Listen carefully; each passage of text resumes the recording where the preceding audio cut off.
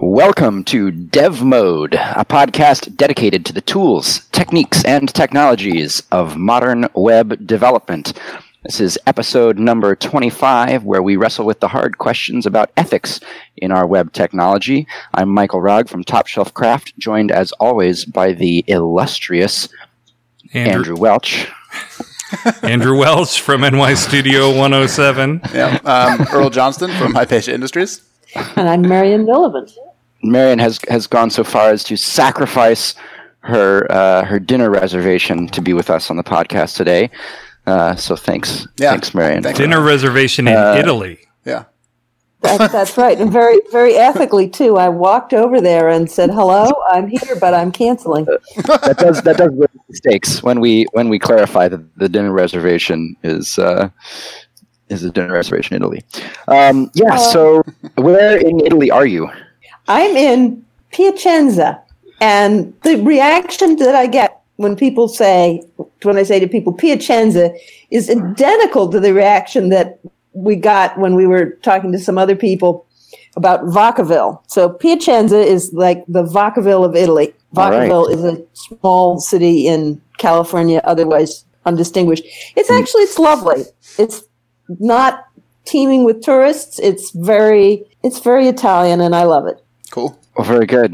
Very good. So we got together today because some stuff went down in the community that we all took notice of that sort of, got us talking to each other about questions about ethics and morals and codes of conduct and things like that. And so we figured that we would just have a chat and kind of try to unpack questions like, to what extent are we morally responsible for the intrinsic ethics of the things that we build, and how much is it our prerogative to ensure that what we build is used according to our morals, and how even do we define and talk about morals and ethics in the context of web technology? What does that even mean? And the thing that got us started talking about this topic was a pull request that went down on the Lerna. It was Lerna, right? Correct. Was the project that got this all started, and Lerna is kind of a JavaScript package bundling tool that sort of provides a framework for if you want to build a big project out of but you want to keep component packages separate, then Lerna sort of provides a framework for managing JavaScript projects with multiple package repos and stuff like that. So it may be a tool that you've heard of, maybe not, but it is used by a bunch of big projects, some of which some of the projects that it is used by are like some Palantir-esque things that were in use by agencies like the Immigrations and Customs Enforcement Agency, and around about the time ICE was making news for various scandals and crises on the border, the package maintainers of Lerna, some of them kind of said, we don't really agree with how ICE is handling themselves, and we disagree with, we take moral issue with some of the stuff that's going down, and therefore our way of being active in this conversation is to pull the availability of our technology, our open source technology, from any project that is used by these agencies that we have moral disagreements with. And so there was a pull request where basically the license of Lerna was adjusted to be sort of MIT-ish, except that it explicitly forbade certain entities and their derivative entities from ever using software that includes Lerna as a component. And we're talking about a number of big companies that were on that list. Big companies. Microsoft, Amazon, Ernst & Young, Motorola, Johns Hopkins University, Dell Inc., Xerox, Canon, Vermont State College, LinkedIn Corporation, United Parcel Service, et cetera, et cetera. Right. Basically anyone with any sort of connection or collaboration whatsoever with U.S. Immigration and Customs. Right. And this is not a podcast about U.S. Immigration and Customs. That just happened to be the blip on the news cycle that precipitated this sort of moral outrage that then manifested as this pull request to basically ban all of these organizations and corporations from using anything that has Lerna inside of it. And so this, of course, it caused an immediate sort of uproar of opinions of various people, both within and without the project, sort of debating both the merit and also the legality of this move to sort of relicense this piece of open source tech so as to specifically ban certain users. And of course, not surprisingly, this PR was almost immediately reverted, and there was a little bit of shakeup on the maintainer roster of this project. So it's an interesting case study that sort of launches this discussion. So with that context sort of as the groundwork, like that's why we started talking about this stuff. What are y'all's thoughts, just gut reaction to this specific case? Is this something that the maintainers had a prerogative to do? Was it a good thing to do? Is it a useful thing to do? How do y'all feel about this case? Who wants to go first? I defer to you, Earl. I love it. I think it's great. When I was reading through the comments on the pull request, most of the arguments against it were basically keep politics out of code, which to me is it. Well, I don't even think to me. I think objectively, it's impossible. Politics is, most people, I think, when they think of politics, they think of electoral politics and the dog and pony show. I know Andrew's a fan of Zappa. What did he call politics? The entertainment wing of the military-industrial complex, right? That's true. That's actually very true. Right. God, I love Zappa. Yeah, no, it's a great, and that's a great quote. And I don't necessarily disagree with the pomp and spectacle of electoral politics is not what politics is. Politics is a way that society deals with itself. It's civics. And so politics is the foundation of code because it can't exist without a society. Code came from society. So the idea of saying that you can choose, it's an abstraction of politics is what I'm saying. So you can choose to ignore the abstraction, but it's always there regardless of whether you want to pay attention to it or not. So the idea of getting politics out of code is impossible. I think if you define politics that way, then that is a reasonable thing to say. I think the average person, if they hear politics, they think of the dog and pony show. Yeah, which is fair, but that doesn't make them right. I didn't say. No, I know. No, I didn't say that made them right. I know. But that's part of the reason that this interested me so much is because it goes to show how far separated from reality the people who are making these comments are, because the fact that they don't even understand what politics is sort of negates their opinion, in my point. I mean, well, it doesn't negate their opinion. They're allowed to have it. They just sound like a dummy. So here's the funny thing about language, though, Earl, is that things get defined to be whatever people agree that they are, right? So while I agree with you that the strict definition of politics is exactly what you're saying, that is not what people think that it is, and therefore it will be redefined to mean what people think it is. I mean, that is how language works, and that's, as you know, I'm a huge proponent of free speech, and that's something that I'm on the same page with Zappa about. But we have to understand that language changes, and language is produced by people, and it changes over time. There are certain words that meant perfectly valid things back in the day that now mean something completely different, right? So we can't get too smug about, they don't even know what the word means, because the word means whatever everyone thinks it means. That's what language really is.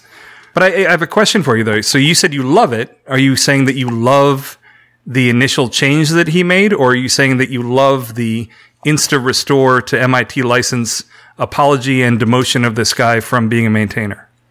No, I like the political the act. fact that it brought up the fact that we're all talking about it is another. Oh yeah, I think it's very useful that it spawns the discussion. I just wanted Earl to clarify, like, which part of it did you really like? Well, Rog was asking, I think, specifically about the actual pull request, not the restore. Okay. I'm talking about the pull request. I think that any person basically taking a political stance especially when business is involved, as that's for some reason commonly looked at as like supposedly to be politically neutral, which is okay. I'm always happy to see people take a stance for what they what they believe in. And just to speak to your comments about language as like an evolutionary or emergent like phenomenon, basically you're talking about things that change by society's standards. I think that's true, and I'm sure that we'll get into this at some point. I think that's true for morality and ethics as well. Of course, since there's no objective morality with nobody to hand something down on high. Of course. Yeah, I'm just saying that, we can't... Well, that's a position that there's no objective morality, but not everybody will agree with you for sure. Right. Lots of people will say that there is a objective morality, and I don't want to get into all that nonsense. No. all that I'm saying is that, we can't get too smug about, these people don't even know what politics means, because politics means what everyone thinks it means. And if it reaches the point where everyone thinks it means the dog and pony show, and I think we've reached that point, then that's what it means. Right. So we can't pedantically look at the definition that's in the dictionary and say, this is what it is. They're talking about is the question of, by politics, in this case, they were talking about this question of ICE and is it reasonable or not to try and influence whether this software is used for those ends. Well, I think an interesting question here, too, is I understand what you're saying, Earl, in terms of everyone has their, if an individual wants to protest, let them. And I totally agree with that from a freedom of speech point of view. But did this person actually have the legal right to do that, is the question. As far as I understand, there's allowed to be sub-licenses within the MIT license. So, obviously I'm not... but does he own the entire code base so he can make this sweeping change and say, I don't care about everyone else that contributed. This is what I care about. Therefore, I'm changing this. I'm not totally sure. Maybe if anybody else has any. The pull request is a request, right? That's the process. Yeah. I know that the person that started the project commented on the pull request and said that they were fine with, basically that they wouldn't have done it themselves, but they were fine with it. But the person who actually merged it in, my understanding, is the guy that wrote it, and he had the authorization to then merge it in. So that's where it came from. This one guy, believe his name is James Kyle, decided that he wanted to make this change, and so he did it. The question is not making the pull request, but merging the pull request. Yeah. He said, this is what I care about. Boom. I'm pulling it in there. And then the question is, well, look, this is a project that's a joint collaboration between a whole bunch of people. Does he have the actual right to do that? Let's say that you have worked in a group on some kind of big project, and then someone has a view that is so antithetical to everything that you stand for, and they decide to change their licensing terms to reflect that. Wouldn't you be kind of mad? Well, yeah, of course. And then obviously this got reverted. And I'm not sure does anybody know what the decision-making process was that they went through? Was it like a democratic process amongst the contributors and the moderators, or did they just like knee-jerk revert it because, controversy? I don't know the behind-the-scenes stuff. I would imagine that they talked about it, and it wasn't just reverted, by the way. There were numerous apologies that were issued regarding this, and James Kyle was removed from the GitHub organization and no longer has even the privilege of making any kind of direct contributions to the code. Right. So he was kind of excommunicated for this. Yeah, but that's the consequence of, when you talk about free speech and stuff, I think a lot of people get that confused with you being able to say whatever you want, consequence free. Right. You know, all free speech course. is allowing you to, and I'm not explaining, you know, likely all of you, know this, but this is a conversation that comes up a lot with, usually it's like some kind of straw man or something where people talk about more rights and more free speech. What they're talking about is they seem to think that you're allowed to say whatever you want without any consequences, when in fact free speech protects you from persecution from the state. Yes. You know, like you can't be arrested for saying something. Right. But it doesn't mean consequence free. So what this person did, this is a perfect example of that. The person exercised their free speech, and within the constructs of GitHub, performed. They went on their own and they did something, and there was consequences for that, and they got kicked out of the project. Whether or not you think that was right or not is a different. And that's the big problem that I have with this whole thing is like I'm just going to abstract away this guy's views because I don't think it matters. Like I don't really care what his views are or are not. The real problem I have with this whole thing is that the unilateral nature of it, where he just decided, I care about this, I'm going to do this, screw all you guys, this is what is happening. And you're right, free speech is the government abridging your right to free speech. If you work for a company or an organization, they can tell you you can't say certain things. And if you don't like it, too bad. I mean, they'll fire you. And you're right. There is a lot of confusion over that. Sorry, I think there was in the end, the explanation for the revert back to the original license was twofold.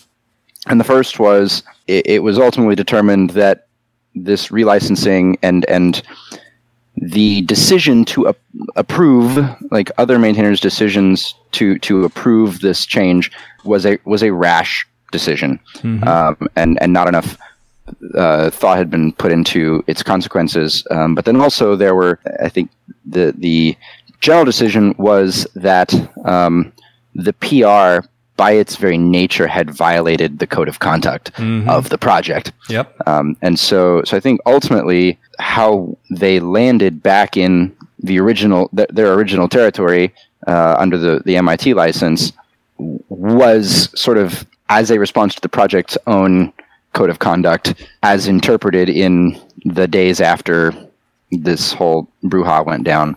Yeah. And the specific parts of that code of conduct that this very likely violated is being respectful of differing viewpoints and experiences, right? Right. Focusing what is best for the community, which is arguable, right? I mean, from some point of view, you would say that it is doing exactly that. Showing empathy towards other community members, and then other conduct which could reasonably be considered inappropriate in a professional setting.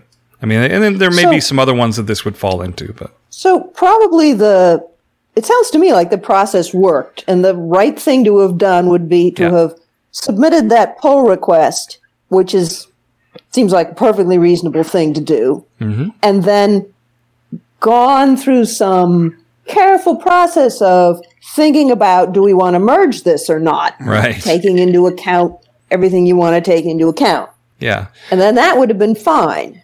Yeah. But sort of unilaterally making that move, not so good. And then, he got booted out, which is the reasonable thing what would happen. And it's sort of like projects are of various sizes and have various amounts of, difficulty making doing that sort of thing. Like you couldn't do that to the Linux core. They're right. They're much, much, much more checks and balances and care about what goes into there because, the contributor base is vast. Well, the contributor base is vast, and they really don't want people, sneaking in root access and right. The implications you try to do. The implications are really broad if something like that got changed. And I may be incorrect. It may not be that this was him unilaterally merging it. I'm kind of reading that into what I'm seeing here. He certainly sought and received approval. Okay. From other, but maybe not enough of a review process. But I would have. Personally, I think I would have liked to see, both specifically in this case and also generally as a principle, anytime you're making a philosophical change to a project, you're making a change that is representative in some way, even retroactively, of everyone contributing to that project. And I think that you sort of owe it to the project to be very, very slow and rigorous and conservative about how and if you're going to make those sorts of changes. And I think, the kernel is a great sort of counterexample to this, because there is so much process and so much rigor and so much hierarchy sort of protecting the kernel, both explicitly by policy and also implicitly by sort of project culture, protecting the kernel from any sort of rash, quick changes, either philosophical or technological. And I tend to feel like that's a good thing. I also, the other reason the kernel is a cool example is because a lot of the seeds of the open source movement and what we know is sort of like the principles and philosophies of open source software come from the kernel and its community and its sort of surrounding project. Well, from Stallman, really. And so there are principles of open source that are defined, and they include that open source software should not discriminate against any person or group, right, and should not discriminate against any field of endeavor, right. And those are core principles of open source software, and so it becomes a bit of a balancing act. Are those good principles? Right. We should try to answer that. I tend to think that they are good principles because when you are participating in open source software, by its nature, you have declared this thing that you are building to transcend your own locus of control. Like, it's bigger than me. It's no longer I am building a thing. It's we are building a thing. Even if in practice, I am the only contributor and I'm, releasing a thing under MIT just because I'm a nice guy and I want people to be able to do what they want with it. Like, by declaring that something is open source and legally licensing it as such, I have made that thing bigger than me. Mm-hmm. And I have made it bigger than my own preferences and my own convictions, and I have put it out to the world, and I've said, we are building this together, and since it's the global we at that point, I think you can't make really any assumptions about the people or the groups or the fields of endeavor that might pick up your software, and that gets to be a real moral qualm, or a real dilemma if you have big qualms with how your software gets used. And so which principle is subservient to which? Yeah, I mean, he's basically saying anyone that doesn't agree with me on this issue, you can't use our stuff. And that's what he's saying, right? He's kind of taking his ball and going home and saying, if you don't agree with me on this particular issue, I don't want to be working on anything that you benefit from leveraging.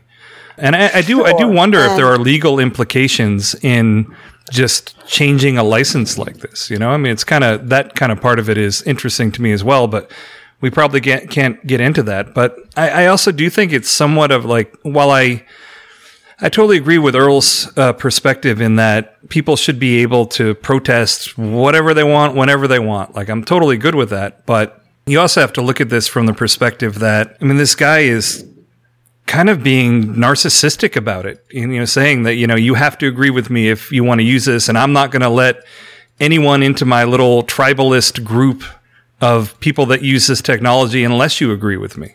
And that's just, I don't know. That's just it's the same. He was changing the rules. Yeah. And that's one thing. But, if I start some open source thing and I have not, the MIT license, but the Nulevant license, which, lays out my ethical whatevers, is that okay? Or is that just never okay to do that? I don't know that the question is whether it's okay, because if you're building a thing, you can license it however you want, right? And it's okay. Mm-hmm. The question is whether it's open source, and if it follows the principles of free redistribution and open source code and allowing derivative works and non-discrimination and things like that, then it's open source. Well, but if you say, you can only use my software if you hold such and such moral tenets, then it's not open source.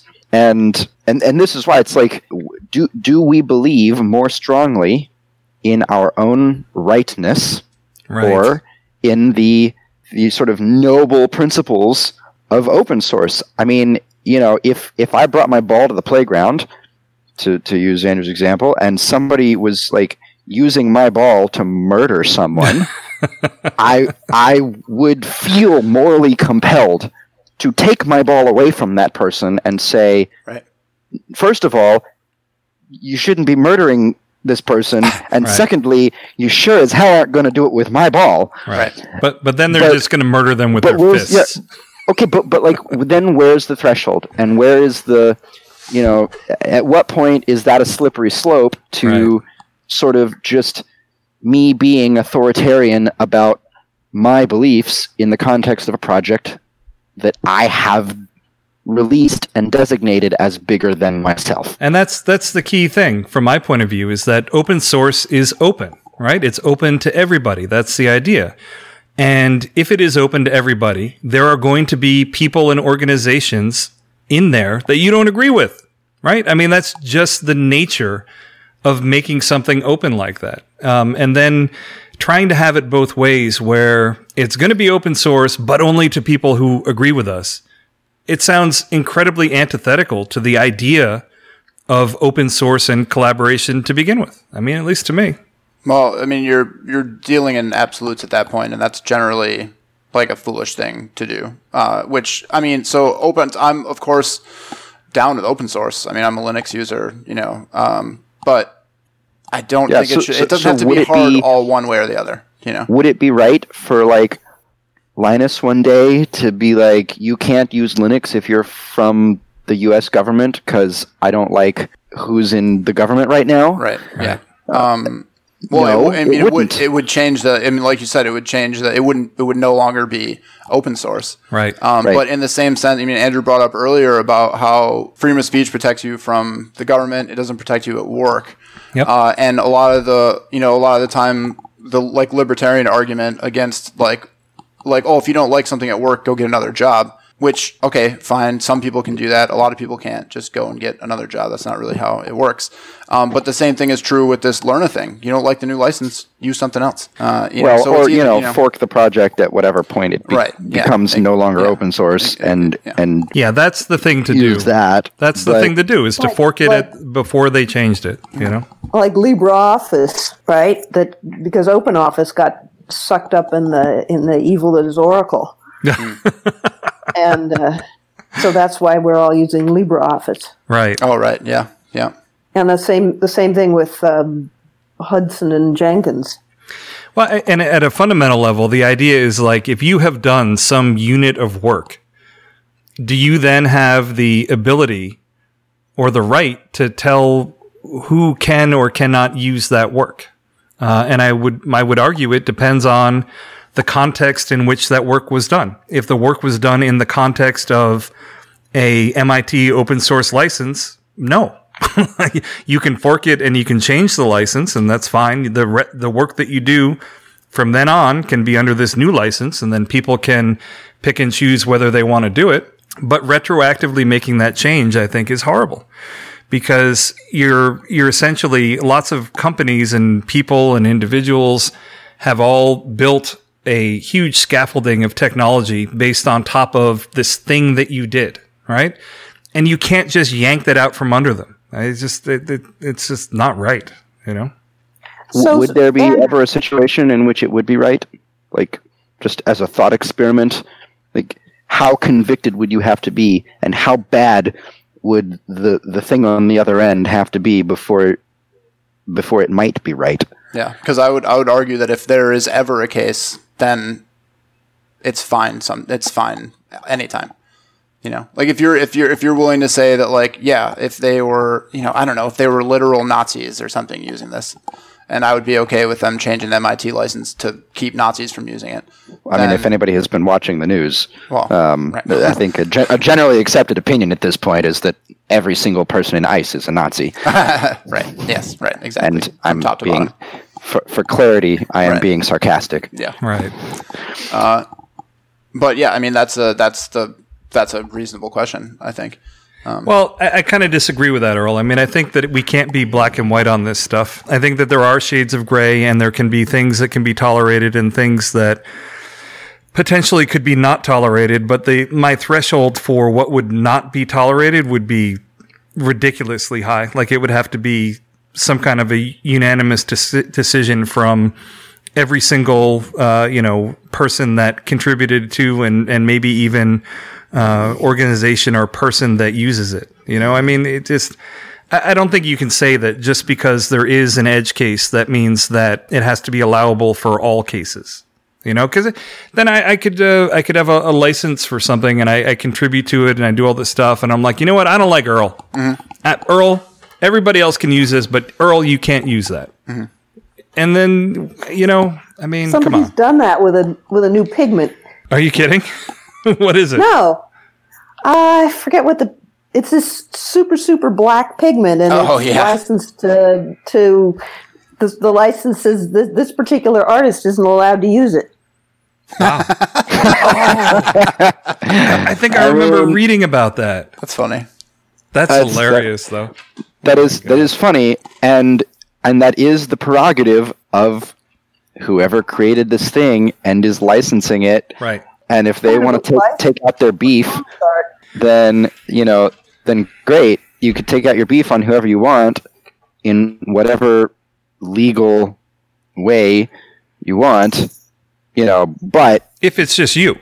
But that's if it's just you. Right. And how much do we believe in sort of the noble purpose and principles of open source? I think I wonder, in sort of watching these sorts of stories unfold, and this tendency is much bigger than just the bubble of web technology, but I think that there's this sort of part of the fear that that motivates how much emotion goes into these decisions is sort of the feeling that if something I built is used for a purpose that I vehemently oppose, right, that I might feel somehow complicit or culpable. How do y'all feel about that idea? Like, how responsible are we for guiding and or deciding how other people use the stuff we build? Yeah, I mean, that's kind of like Oppenheimer, right? That's literally who I was thinking of, Yeah, because he obviously he worked, it was a key person that was involved in the development of the atomic bomb, and then later on came to, regret that happened. But, you can't stuff that genie back into the bottle. And I think a lot of it is kind of the same way with software to some extent or another. But what do you mean specifically, Michael? Like, would I care if someone used something I open sourced in some kind of a project that I just completely disagree with? Is that what you mean? Yeah, and I mean, I would even go further, because in this specific case, there's a lot of debate about the moral goodness or badness of the people using the Lerna project or whatever, but like, not just something you disagreed with, but something that you felt convicted about, like that it was causing great harm.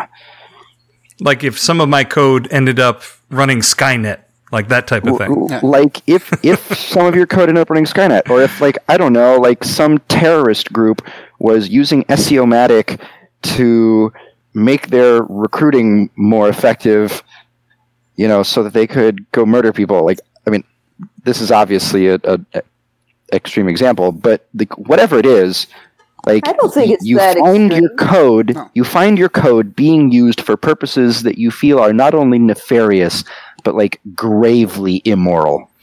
It would have to be, the barrier would have to be like super duper high for me because, you know, I mean, let's say it was used by some terrorist organization or something like that.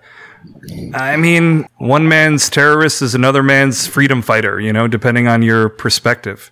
So it would have to be something incredibly black and white that I almost find it difficult to come up with a scenario like that. And it's also the kind of thing like when you create something, are you then responsible for how people then use it? You know, like Right. Stanley. That is what I'm asking. Stanley, when they make a hammer, are they responsible and should they feel morally conflicted when someone takes that hammer and bashes someone's head in with it? You know, and I think that if you're working for the hammer designers and they are asking you design hammers that will be particularly good for bashing in heads, right? Then you know That's true. that is a place where you might want to say, okay, I'm not willing to do that. Or if you're agree. marketing hammers and they think that this is a reasonable way to market hammers, Great for head then bashing. you might want to say no. Right. Yeah, I think you're right. It depends on the intent of the thing, right? Because you know, just to keep that analogy, because it's very simple, pretty much anything can be a weapon. But at what point are you designing something that is designed to be good at doing that, right? So I agree with you from that point of view. Like that's how I would probably think of it. You know, am I writing something general purpose that yes, it can be used for good, yes, it can be used for bad? Then it wouldn't really bother me. If it was something that was very specifically enabling people to do what I considered to be horrible things, then I wouldn't feel very happy about it. You know. And What if you know, Go ahead, Mary. just something like you didn't feel great about somebody was using SEO-matic to I don't know, market cigarettes to teenagers, and they come to you and they say, hey, I'm having this problem, can you help me with it? You know, if they bought a license, then I would support it. Okay. Obviously, I don't agree with the fact that they're using it to do that, but I view my responsibility as a craftsman is that I made this thing. A client is having an issue that they, have a problem with it, and I'm answering their support issue. Now, and there are certain kinds of jobs, though, that I have turned down because I don't want to do them. And they're not even on moral grounds. Or, I mean, I guess they're on moral grounds. But, like, if a marketing company wants me to help them implement something that I think will make the website terrible, I will just say, nah, find someone else. You know what I mean? But that gets back to your case where I am doing it specifically for that purpose. You know what I mean?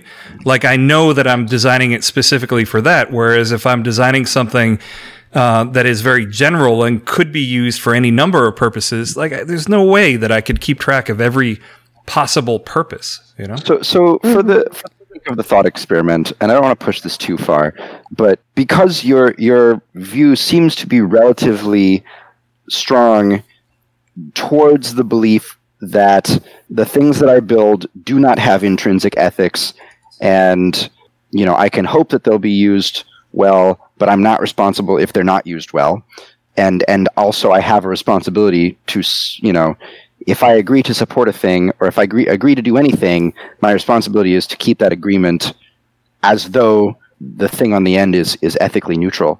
Here, let's push the thought experiment one step further.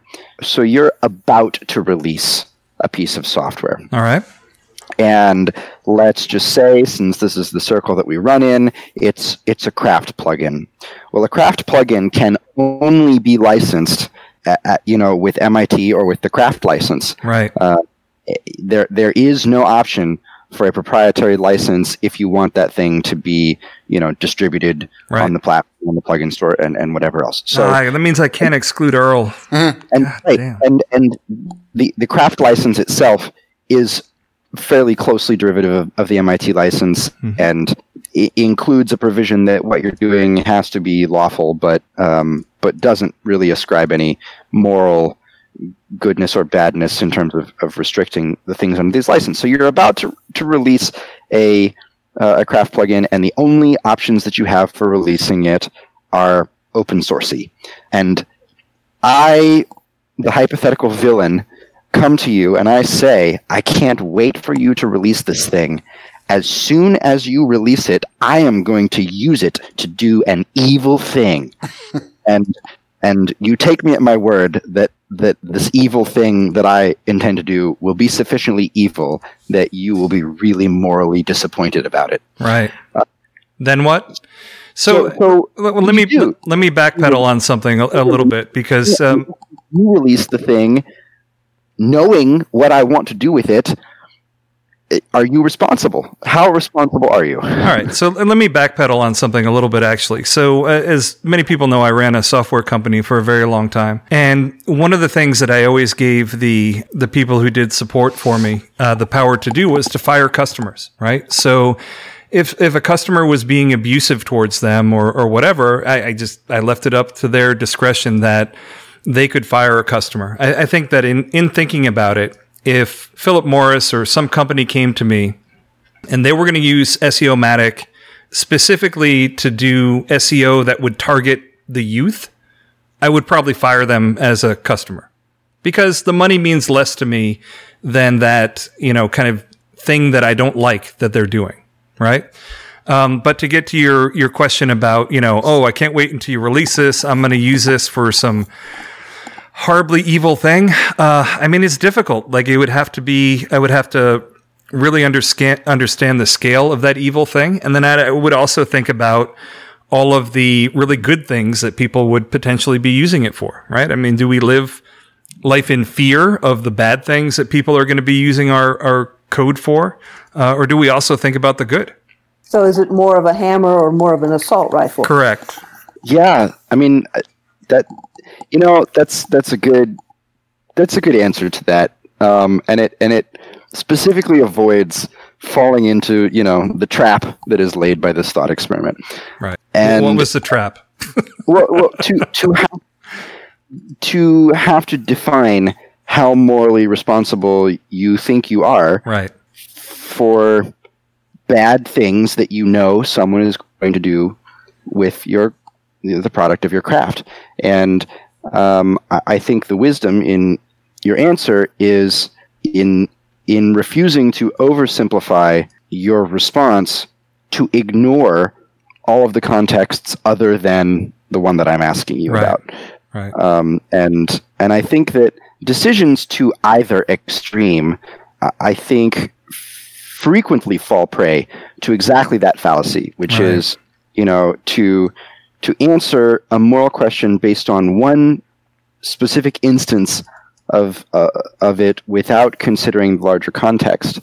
And so I think there's a lot of wisdom in that answer, which is, just to say, well, if I zoom out a few steps, does this still seem as egregiously bad? Well, I just want to point out, too, that not releasing that software is not the only thing that you could choose to do. Like, as the creator of something or someone who wields a certain amount of power in a community, you're allowed to use that platform to talk about what you think is right and about who is using your stuff incorrectly, which is sort of what that person the maintainer from Lerna did. They did what was within their power, which was to use their platform to say, I'm not cool with putting kids in cages, so I'm going to do this. But it was one guy, though. Still, it doesn't matter. That's my point. Okay. His power was that thing that he did. He can't go down and physically rescue kids from cages the temporary jails that ICE was putting these kids in. All that person could do was the thing that they did, and they did it. So to say that and I don't think this is the argument that you're making, but you are morally responsible to do what you think is right within the context of the power that you have. And whether that's deciding not to release that software or deciding to release it, but then making a public statement against, hey, this person's going to use my software to do this terrible thing, whatever. You can't just skirt your responsibility 100% of the time, because you are responsible in some way. Mm-hmm. But you're also not you're also not 100% responsible. It made me think when you're talking about the person who denied the use of the artist, the pigment or something like that. Well, it just got me thinking that how everything that we have is built on everything that came before us. So the idea that once you make something, and this is sort of like the sort of open source thing, once you make something and put it out there, it's not yours. It's not yours anymore.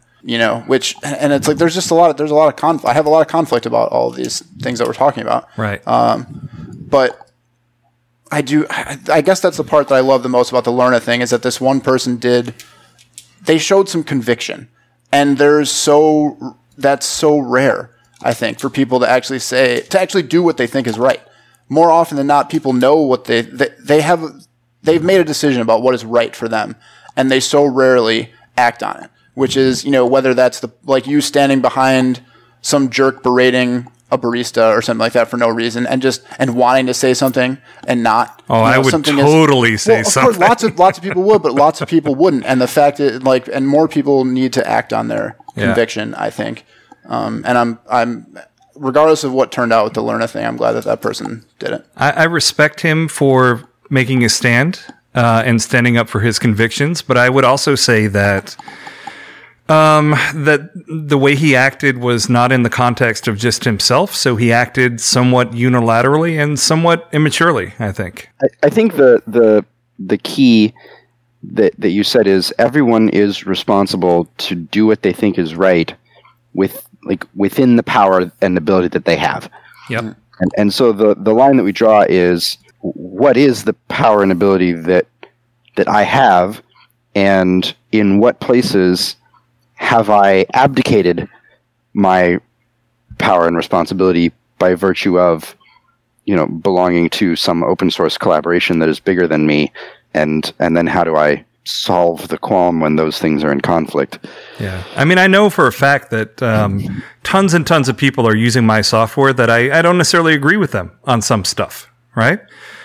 But I'm not going to go out and ban them from using it, right? It would really depend on how incredibly egregious that I thought that this stuff was, because you got to understand, I mean, you live in a world where lots of people have very, very different opinions on things. And there are lots of things that I just don't agree with, but I'm just like, okay, I mean, it's your right to believe and think that way, Right. But what you just described is what that person did. The Lerna person said, this is too egregious for me. Right. And then they acted on it. And the other thing too is I want to draw there's a difference between disagreeing about your favorite football teams, right, and things like that. When you're talking about, it's not, I don't know what the best way to put it is, but when you're talking about a group of people, I mean, not to say that all ICE agents do terrible things, but the reports that were coming out of some of those camps about the treatment of the kids that were in and I hate to be one of those people that's like, think of the children.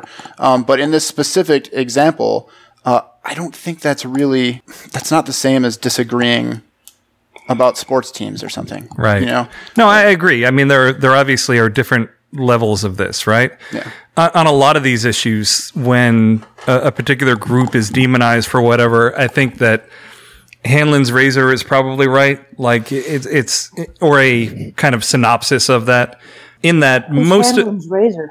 Well, it's never ascribe to malice what can be better ascribed to incompetence, right? I don't mean exactly that. I mean more like the average person who is in a particular group or whatever. They're just there. That's their job. Right? And they probably don't have these horrible bad intentions that they might be ascribed, Yeah, well, I don't think some do, I don't think that all of that just following orders business has a... Yes, I was thinking that as I was saying it. Right. It's people not acting on their convictions. Yeah, that's absolutely true. I don't think that I don't feel like any of the debate around Lerna's licensing really targeted any individual behavior in any sort of uncivil way. I felt like it was targeting the behavior and capability of the organization acting as an organization, and so at least that much I, felt was legit. Mm-hmm. It would have been, one thing if you went individually vilifying ICE agents in the PR, but doing it corporately is somewhat necessary if you're trying to make a moral argument about common good. Well, I also don't put much stock in civility when it comes to certain things like this. I mean, there's time and places for civility. Like, again, if we're talking about something trivial, that doesn't matter. But if you're talking about being civil to people that, like there's a lot, whenever you see any of these politicians get accosted in restaurants and things like that, the first thing people are saying, like, oh, we live in a society that's like just not civil. It's like, man, that dude just voted to take away your health care and the health care of 30 million other people. I can't swear. I don't care if they're comfortable at a restaurant or not. You know what I mean? I want them to be uncomfortable. That's the way that you hold them accountable. There are consequences to the things that you do. So anyway, that civility argument, I understand where it comes because we want to live in a society and like we want things to be, but I also don't care about it. But now you're focused on the Dog and Pony Show, Earl. You're over on the Dog and Pony Show side. That's not when you so recent locally there was this this is going to be esoteric because it's a local issue, but there's this person who owns this apartment building that's just riddled with code violations, and they just can't seem to get anything done. So these people went to his house. Right. They went to his house. They stood outside of his house. His neighbors came out, whatever, and they got it done. And there's people that would be like, well, that's not really the process. And I think that's awesome. That's not really civil or whatever. But I think that's awesome. And I don't know I don't necessarily think that that's dog and pony. I think that's direct action. No. I meant when you were talking about, the politician. Yeah. But they are the ones that make the decisions.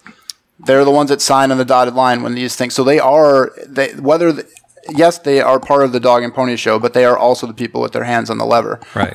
So I'm fine with accosting. And people would then argue that, I actually agree with you that it's fine to hold people responsible for the things that they do, but some people would say, okay, well, the right way to do that is to then vote them out of office, But I think that people need to let the people that represent them know what they care about and what they don't care about. And I think that by someone doing that, you're doing it. But I want to get back to the Lerna thing real quick. I mean, something I think Michael mentioned, like if you read the initial PR, it's super emotional. Right? It's clearly not a reasoned decision. Yep. It's super emotional. He talks about his emotions in it, right and left in here. And he also talks about my this and my that, right? And I think that's really where I start to have an issue with this is, first of all, I don't think it was a level-headed decision. I think it was an emotional one, and that's usually a problem, right? I mean, whether it's in business or in your personal life, when you do things when you're in a super emotional state, you often end up regretting them, right? And then the other big problem I have with it is that, again, he talks about, my this and my that. Dude, you open source this. You have tons of people that work on it with you and that contributed to it. I don't know. I mean, that's where I start to have a problem with this, and that's why this guy is no longer part of the organization. Yeah, so I mean, I think, so actually, I want to kind of chase down this theme of emotional decisions.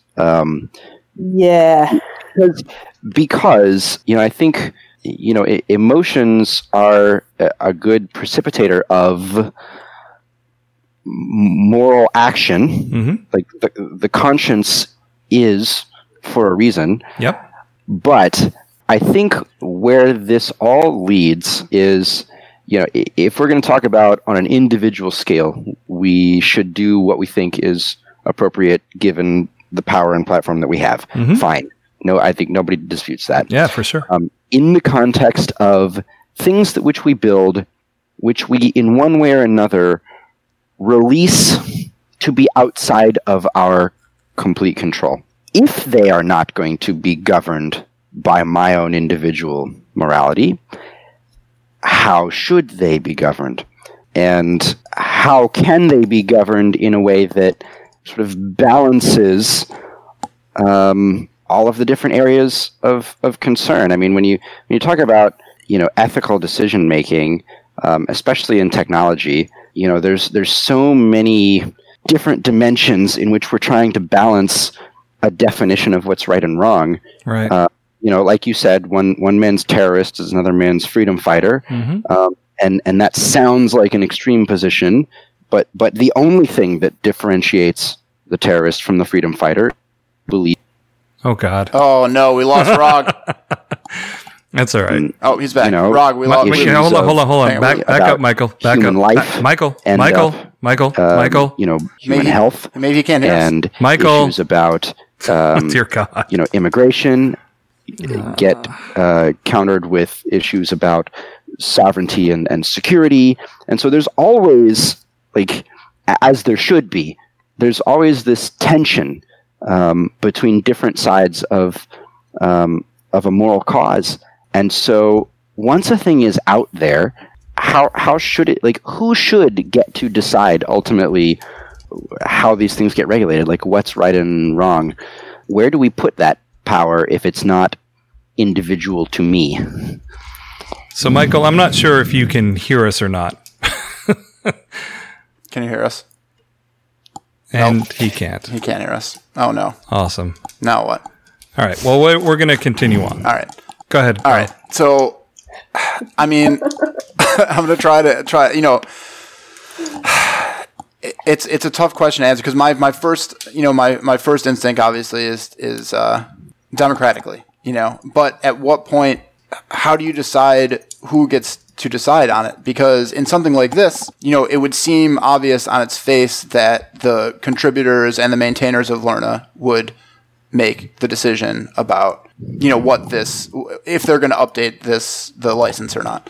But they're not the only ones that are affected by this. The users are affected. And then the people who, at the other end of it too, for example, the people that are affected by ICE operating efficiently are also affected by it. So if we were really to try and get everyone who could potentially be affected by this, I mean, we might be talking about everyone. So I honestly don't know. I don't know what this, the decision-making process for something like this is. But I also, too, just want to go back really briefly while we're trying to get Rog back on. I'm back. Oh, okay, cool. He can hear us. All right, sweet. But just in terms of, I just have a little beef just tangentially about the idea of emotionless decision-making. It's another thing that I think is objectively impossible. As not just, Michael rightly said that it can be the impetus to lead us to starting to think about making some kind of decision, but also, your reason is informed by every experience that you've had, which includes emotional experience and logical experience. So I just don't think you can really separate. There's that. And then if something is hurting people, then the people who are the ones who are being hurt are the ones who are going to be most emotional about it, and the people who are,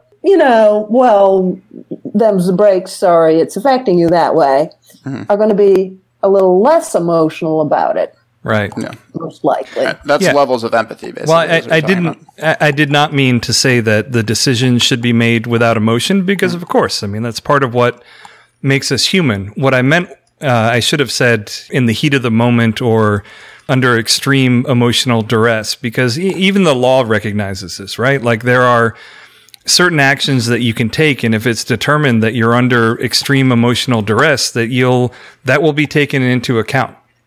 In terms of if there's a crime of passion or a heat of the moment type thing. And the reason that's taken into account is that when people are in that kind of altered mental state, their judgment is impaired, right? Right. So I'm not saying keep emotion out of your decision-making process.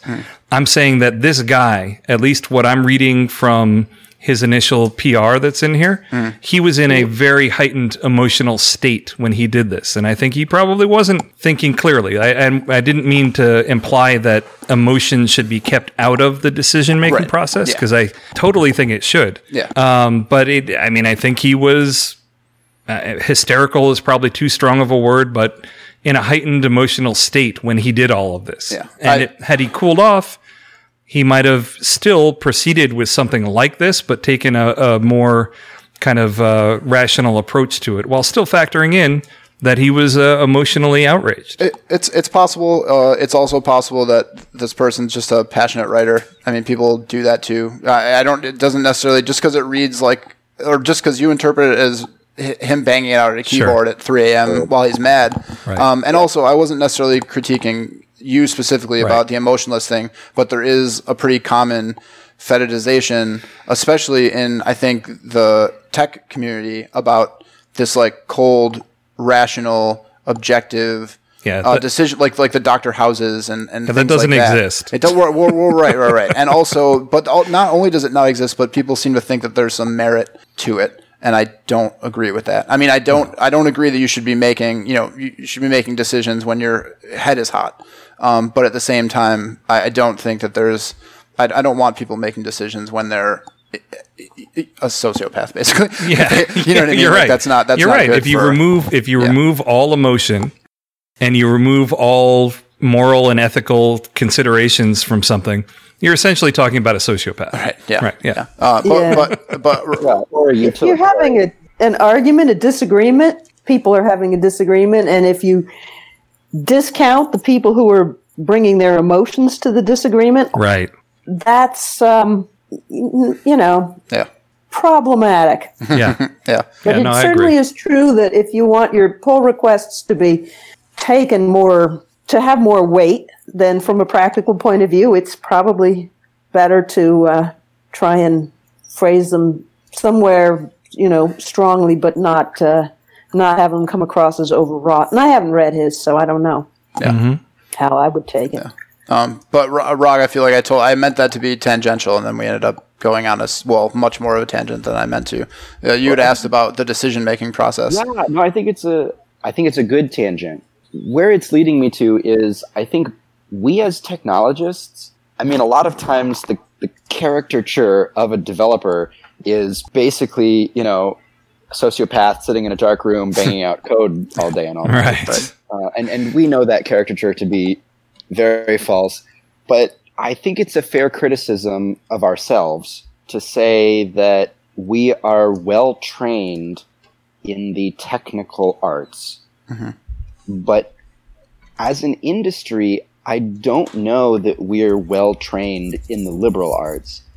I don't know that a lot of developers have the educational background or even like any sort of rigorous experience that gives us a framework to answer moral questions very effectively. And that's sort of a thing that I'm wrestling with is I feel like I feel like it is incumbent on me to have moral considerations about the technology that I'm building and touching. Yeah. Because technology is just getting more and more integral to really, really core aspects of human life. And so I feel like as a creator of technology, it's incumbent upon me to have moral opinions about these things from which to motivate moral actions about these things. And in some places that's easier than others, right? Yeah. Like I'm not well trained in morality. And so decisions that I'm making are basically decisions based on my emotions, my conscience, my life experience, which I'm not going to say are wrong, but I have a very difficult time asserting that they're universally ethically right. Yeah, I mean, where do I go? Like, how do I, as a technical person, go train myself to have a better, more rigorous, more objective, less emotional framework for answering questions like this? So there's an old expression that using your morality to guide your behavior is fine. Using your morality to force other people into their behavior is not okay, right? But I actually have a really relevant to this discussion point to bring up. So we were talking about, okay, what if some group is using SEOmatic, right? So I know for a fact that the Dalai Lama uses SEOmatic on his website. That's amazing. I know this for a hard and certain fact. Right? Would anybody here have a problem with the Dalai Lama using software that they wrote for his promotional website? No. Michael? Do I have a problem with the Dalai Lama running Craft? Is that what you're asking? No. Let's say a plugin that you wrote. Yeah, let's say a plugin that you wrote. Let's say the Dalai Lama is using Wordsmith. Like, would you have a problem with that? It's not unlikely that the Dalai Lama is using Wordsmith. Okay. And I don't have a problem with that.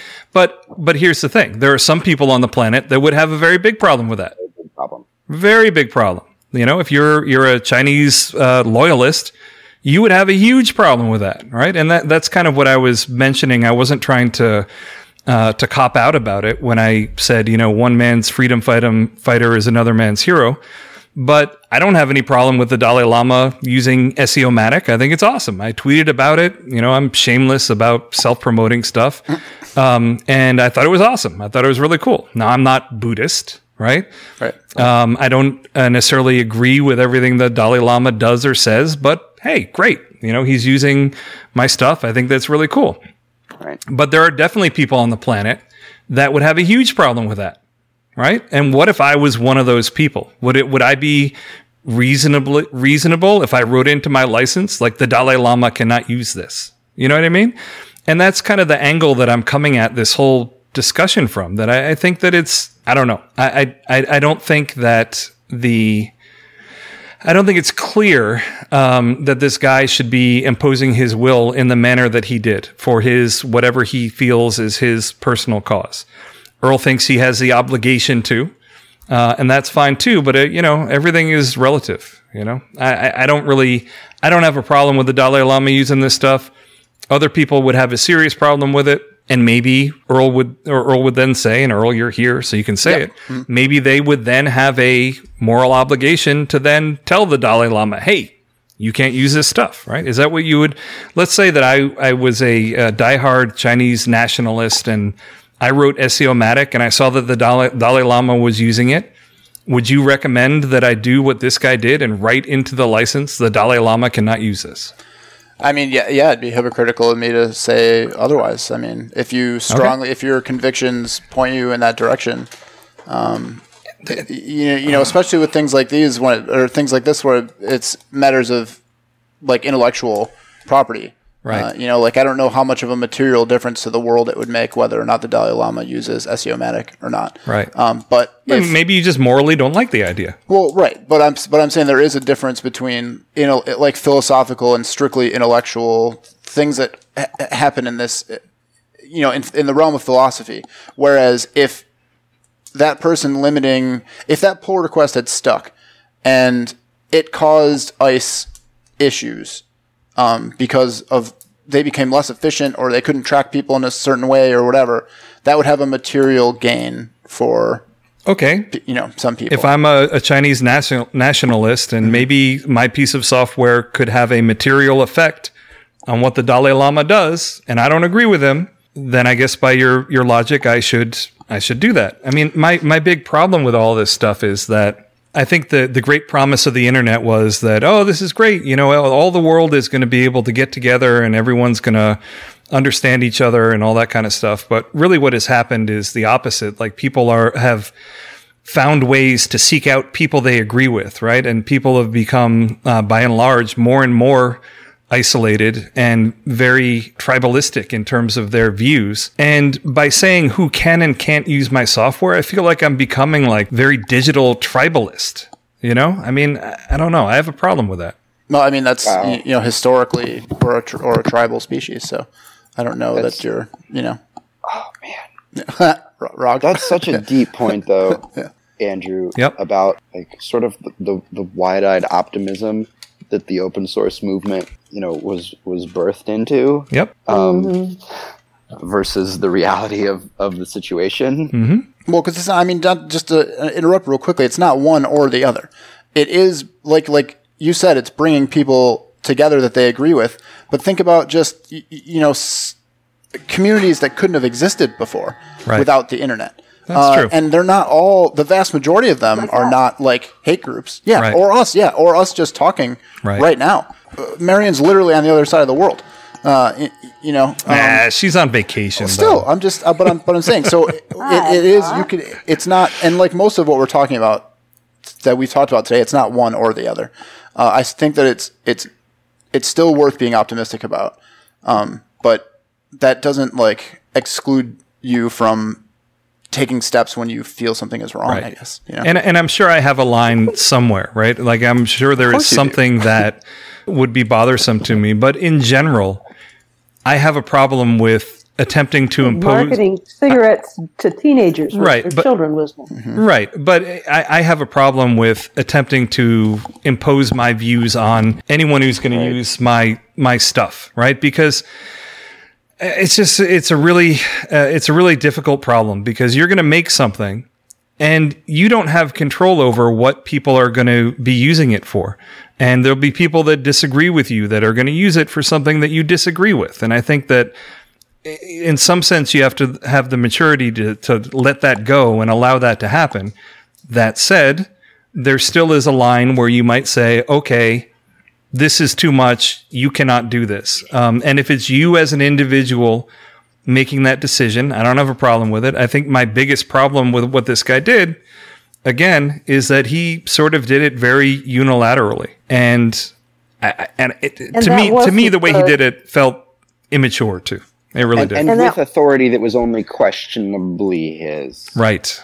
Yeah, and that wasn't the point of the project in the first place. Right. Yeah. That it wasn't intended to be an exclusionary project. So I'm thinking of a different thing than the Dalai Lama. I'm thinking that there are people who are, building, say, for instance, systems to help support people get out the vote. Mm-hmm. Or, and they're very explicitly have a political leaning behind them, right? Not the system per se, the system that helps people carpool to other, places so that they can campaign. But I'd rather get out the vote for my own guy or girl. No. Oh, your own. Like not necessarily your own candidate, but the one you support. Right. Right? Who's not necessarily. That's what I mean. Yeah. I'm building a get out the vote tool. I hope that I get out a lot of votes from my candidate and not the other candidate. Well, or your class of candidates, right? Sure. You want to, we have to come up with two maybe different colors than red and blue. I would like to get out the votes that further my political hopes. Whatever they may be. Exactly. Yeah. Exactly. And you and the people who have been working with you on building this get out the vote tool, they're all in the same, polka dot party or leanings and not in the stripe leanings. And there ought to be a way, probably, to license that. And so probably it's not an open source sort of thing in that point to say this is a tool that we have built and we want to have used by people who we're substantially in agreement with. Right. Yeah, I think to me, that's a case of something that even if I strongly disagreed with whoever was using the tool, I don't think that's where I would make my stand. Like, I think that is almost being somewhat petty about it. We're not talking about people's lives necessarily being in danger, et cetera, et cetera. Wait. So if you build this tool, you put a lot of your blood, sweat, and tears into building this tool. Yep. Explicitly for a particular, political viewpoint. Mm-hmm. Do you think that that it's perfectly okay for people to pick up that tool and run with it and forward in benefiting, for some other political viewpoint? If that's what the license says they can do, yeah. And I would not restrict the licensing on that type of thing either. I wouldn't say you have to be X, Y, or Z to use this thing. You would build that thing with an open source license. an unrestricted open source license. Honestly, like I probably wouldn't build it to begin with because I just can't stand politics in general. But if I did build it, yeah, it would be an open source license, and the views of the average person changes over time. And the overall views of society change over time. I'm not going to make a decision that you must agree with me if you're going to use this tool. I think that's bordering on. I think it's a little bit petty, and I think it's bordering on being narcissistic about it. I mean, the example that Marion gives is a little bit because Marion, in your example, you're talking about someone who set out to build this thing. Right. Like if they're, right. I feel like that's a little bit different than like the software that's a little more general purpose, because when you're building a tool like that, a political tool, it's a very specific use case. And right. So unless the developers were completely naive, they would have to know that if they open source that, right. It would likely be used by anyone to get the vote out. But it's within their purview to write a license that would prevent. Like you said, we're the Polkadot party. If you're in the Stripes party, you can't use this. Like they could license it that way if they wanted to. If they wanted to, right, exactly. Yeah. But that's a difference between license it at all, right? Or just keep it closed source, right? Yeah, build your own website and then just run the site, right? Yeah. So I don't know if that's Well, that begs the question, if I may, Michael. Like, are there any? Can you think of people who might come to you to build a website that you'd say no? You don't have to name who they are, but like, can you think of a sure. individuals or groups, so you just be like, nah, not going to do that, bro. There have been many. Right. And I've done the same. So, but what about if it came out, like, I'm going to reverse the question you gave me. What is your threshold for someone who is using your Wordsmith plugin? What is your threshold for denying them support or, firing them as a client? Right. Well, my threshold for denying them support is Wordsmith is free, and okay. I knew you were going to get pedantic. Come on, man. No, for a paid plugin that you provide support for in exchange for money. Yeah, I get it. Man, this is an argument against having paid plugins right there. I mean, I don't have paid plugins, and that's one of the reasons why. Right. Is that I think I would be. You don't. I mean, to some extent, like who I wanted to support. Yeah, if you're building a website, you can very easily pick and choose your client, right? Because there are these big chunks of things that you work on. If you build a plugin, not only can you, but really, that's a moral obligation. Is that you ought to be picky If you have a cause that you care about, then sure, you can skew that way. If you have something you super disagree with, sure, you can refuse that work. Yeah. But the point that I was trying to lead to is that a plugin is more like a mass market store where, if you walk into Walmart, like Walmart doesn't care what your political affiliations are. They don't care about any of that kind of stuff. You're just going there to buy this like productized thing. Right? It's like, who are you willing to bake cakes for? And it had better be everybody. Right. And then the other part of the opinion that you have to bake cakes for everybody. In fact, I think that's a really dangerous expectation. Right. Is that commerce has to be compelled by fiat. Right. The same way that you might people's individuals' convictions. The same way that you might refuse to build a website for somebody. Maybe somebody else who builds cakes might refuse to build a cake for somebody or whatever. But I guess the point that I'm trying to make is that, Walmart isn't going to be, they're not going to vet you for your political, social views before they'll let you in the store to buy something. And then also, if you're buying something and you use it for not its intended purpose to then bash someone's skull in, I don't think they're responsible either. Yeah. To answer your specific question, I think my line morally, I don't know that I would ever get to my line morally because I am protected in that the license requires you to use my software for purposes that are not illegal. Right. And ICE is legal. Rare case. ICE is legal. It's a very rare case that I personally would be convicted enough about something that is legal, Right. that I would take enough moral issue with it, Right. that I would try to subvert your rights as a purchaser of my open source software. Oh, man, I'm so much looser with my stuff than you guys. I may, and there have been a few times for various reasons where I have said, I'm sorry, I'm not able to provide the support that you're asking for. Here's a refund. Right. Go on your happy way. Right. And sometimes those have been because a client was disrespectful to me. Right. Sometimes they've been because I just felt an icky gut feeling about something that was going down. Right. Or I suspected that there was something illegal or nefarious going on. And even if I don't have grounds to make an assertion of that, or if I don't feel like it's my moral prerogative to sort of impose ethics on you, I can still say, I'm going to peace out. Right.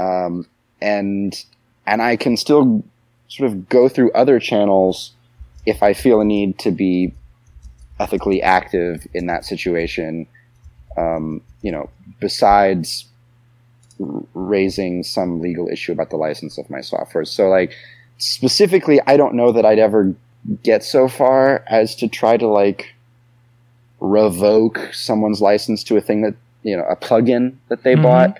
I think I would probably just excuse myself from interacting with that client and try to go through some other channel. But, so you'd give them their money back and Yeah. say, I'm not going to help you with your problems here. Right. But that's different from saying, and you can't use it.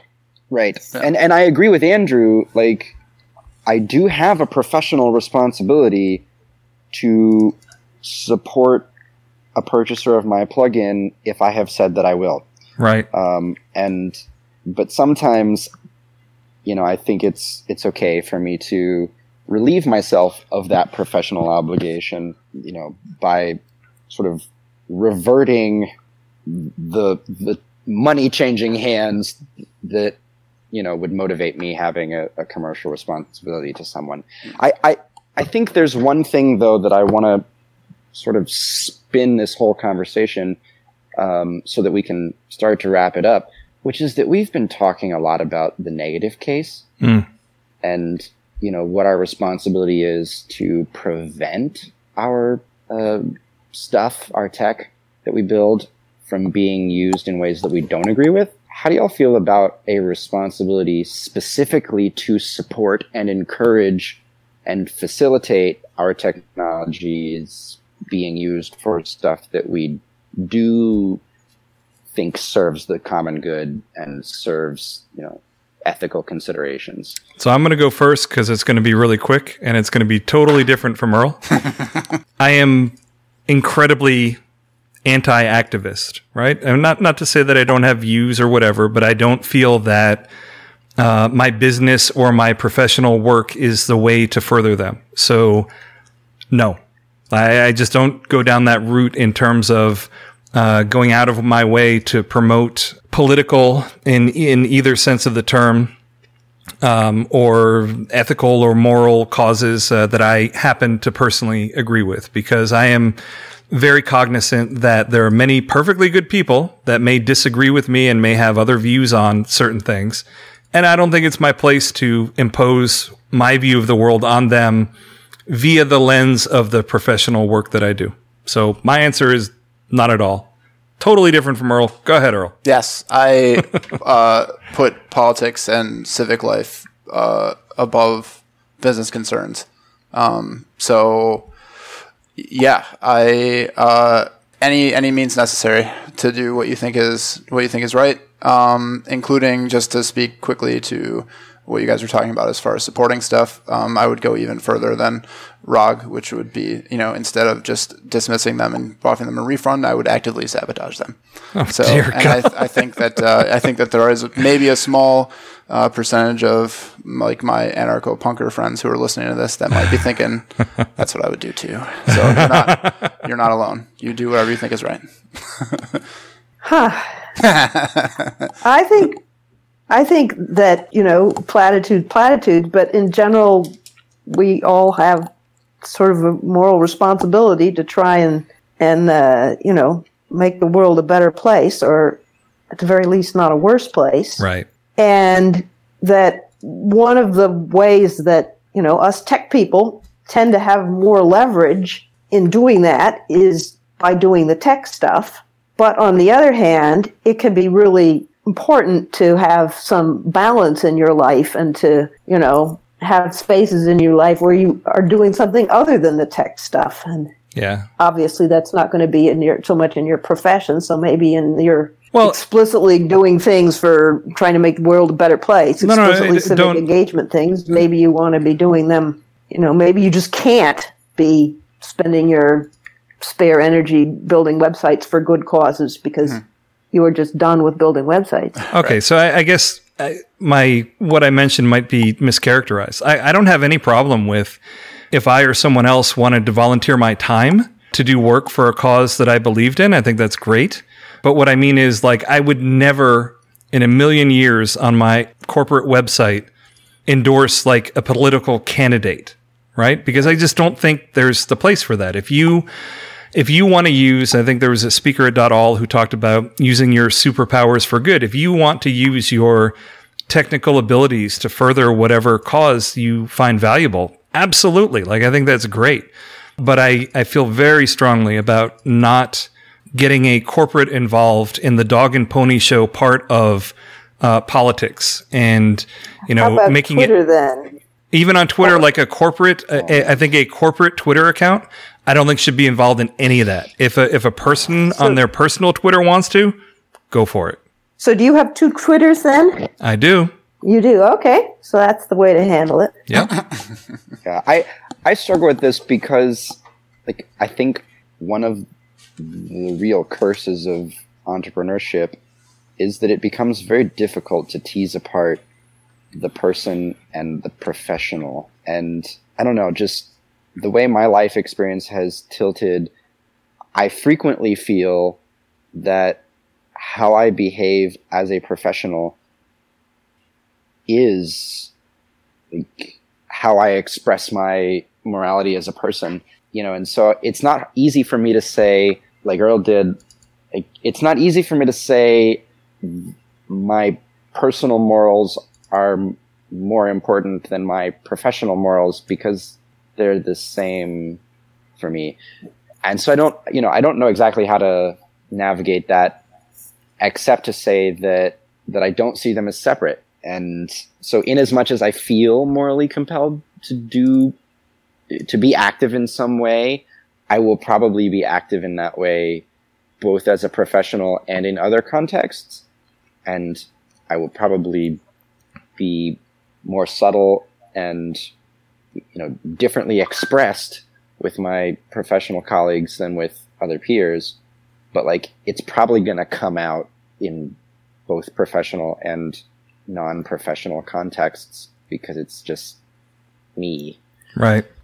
Well, there's I guess the part of it that I have a big problem is the politicalization of things, right? So if I go to Starbucks and there's a huge sign endorsing a particular candidate that I find detestable, that's going to bother me, and that's going to color my thinking of Starbucks, right? And it should. Yeah, and that's why it's a free market. And that's why it's a free market. But what I'm saying is that's why I think it's a poor decision to do that. Like, why would you, as a business, intentionally alienate a huge number or a large percentage of your potential customers? There's just no need for that in a business. Go ahead. Penzies Spices is doing actually fairly well. I don't know what that is. Yeah, they involved in Penzies Spices. Spice company, absolutely. They I love you know, Penzies spices. What did they do? What did they do? They have made strong political statements. Right. I'm just saying that I personally, when I see businesses doing that, it annoys me. Even if the person that they are touting is someone that I agree with. Like, it's just one of those things that I just don't think that that's where I want to have that discussion, right? I mean, we're assaulted by this stuff nearly nonstop. I don't want to deal with it when I'm going in to get a Starbucks. You know, I don't want everything to be politicized. I think it gets really tiresome, and I think it causes fatigue, and it annoys people, and it causes people to tune you out. I think that to some extent it may have the opposite effect that you're intending. Yeah, and I've heard that argument before, and that's a super privileged stance to take, because those things that are annoying you while you're trying to get coffee are affecting people in real ways. Like when they support someone who, I used the example before about taking healthcare away from people or something like that. While it's an annoyance to you to have to hear about those things, people are affected in very material ways by those things that they're like the evil that is Nestle. Well, yeah, I mean, there's lots and lots of examples, but I don't care if it annoys you or not. Yeah. Because it's much more really serious than that for other people. I think people are really bad at quantifying the consequences of things upon people other than themselves. That's true. And as such, I think we are generally bad at ascribing urgency to things that are very morally important, or I should say ethically important, but that don't directly harm or inconvenience us. Right. Yeah. I guess the real problem that I have with it, Earl, is that what you think is right is not necessarily what other people think is right. And while it may be, super important to you and you think that this is, an absolute priority, there are lots of people that don't agree with that. I mean, just in the same way, one man's terrorist is another man's freedom fighter. That's what Rog is saying. It's because it doesn't affect you personally. Like, just because ICE doesn't affect you personally, you have the privilege of not having a strong opinion about it. But other people aren't in that position. Or they are, but they choose to involve themselves beyond that. Right. And what I'm trying to say is that there may be, people who believe something very, very antithetical to what you believe, and they may have views that you find detestable. And if you saw those plastered on a store, you would have a very negative opinion on that. And as a business, why would you want to ostracize a certain percentage of your customers? We did talk briefly before. And the reason is because it's the right thing to do. Well, right. That's what we talked a little bit about that before the show started. And where is your line? If B Corp, the right thing to do. With B Corp stuff, is they're saying our business isn't strictly about building the biggest customer base. It's about being a business and also promoting our political agenda, right? I guess, or not necessarily even the political agenda. In the B Corp sense, it's things like environmentalism and business transparency and things like that. So the reason that people do that is because the baseline that they're shooting for isn't the same as, like, again, and that's what I meant by my personal stuff takes precedence over personal. It's not to say that there's two separate me's, like there's professional Earl who wears a tie. You obviously know it's not true. No, I can verify that is not true. It's to say that business isn't important to me. Yeah. It's what I do to make sure I can do the other stuff. Sure. Absolutely. You don't live to work, you work to live. Yeah, I totally get that. And I agree with that. But, so for instance, I also have equally the same problem of businesses that try to inject their religion into what they do. Mm-hmm. Right? I don't think that that's the place for it. Do you think it's the place for something like that? If people have a super strong belief in a particular religion, do you think that it's their place to do that, injecting that into their business? I view the political and religious things as both things that just should not be injected into a business for the same reason. Yeah, that's a reasonable question. I think they're fine to inject into businesses, and then it's incumbent on us to notice and vote with our feet. Well, I want to hear what Earl's opinion on that, because I see no difference between a business trying to promote their political agenda and a business trying to promote their religious agenda. I see both of those things as being very out of place for them to be doing, and they may have very, very strong opinions and beliefs about both of those things. Right. Well, I'm not a spiritual person. I'm an atheist. It doesn't matter. I'll just say it. Who cares? But religion is also politics. Depending on your point of view, I suppose. There's no empirical evidence for a God, so I have no reason to think that it is. So to me, it's another aspect of politics. So that's fine, but there are lots of people that would disagree with you, right? Right. And what if there was a business that you frequented it and you loved it, and then you walk in there one day and it's plastered with all sorts of religious messages, and when you walk in there, they tell you, well, to honor our particular deity, you have to kneel here and you have to put this on before you go in the store. Like, how would you feel about that? Well, right. I mean, if it bothered me that much, I would stop going there. But as a business owner, like you've got to understand that would alienate a huge number of people, and maybe you just wouldn't do it. Yeah, but look at the success of the Republican Party. I mean, all their Christian buffoonery. It boosts their numbers amongst a certain group of people and isolates, But why do that? But why do that? Like, why not just because you don't need everybody. It's an expression of what you believe to be true, and the closer you think you are to truth, the more urgency you ought to have about it. Right? Yeah. Like, if I believe something, to actually truly believe a thing means that I am orienting my behavior towards the truthfulness of that thing.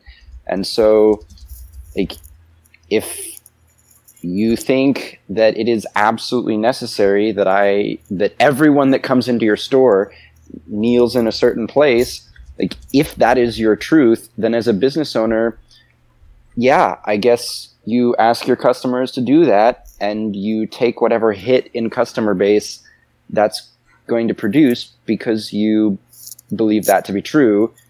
And, it's on a scale, right? Like, my car wash has a little bulletin board that when you go in to pay your ticket, it says, "Would you like us to pray for you?"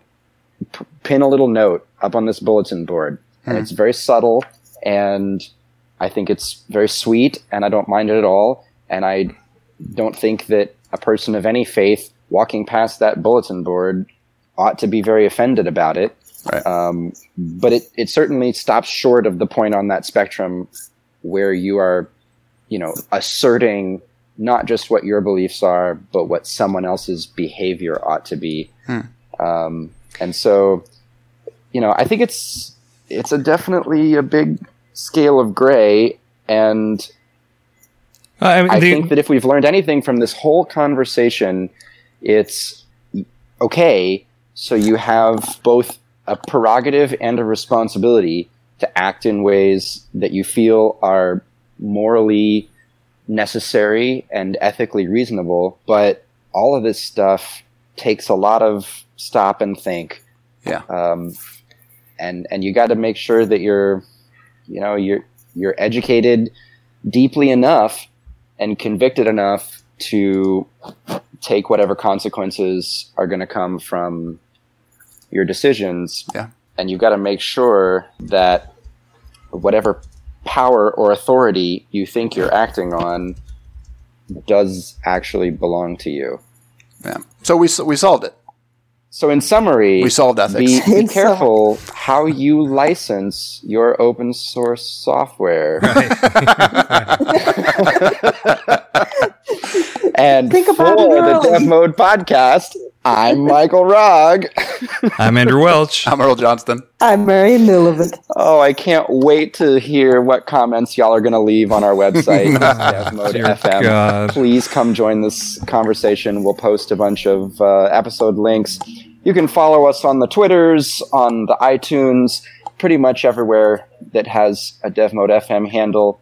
And please, if you're listening on iTunes, do give us a review. It helps other people find the show. I'm going to put Michael's email up there. You can direct all comments to Michael. Bye-bye. Well, We'll see y'all next time.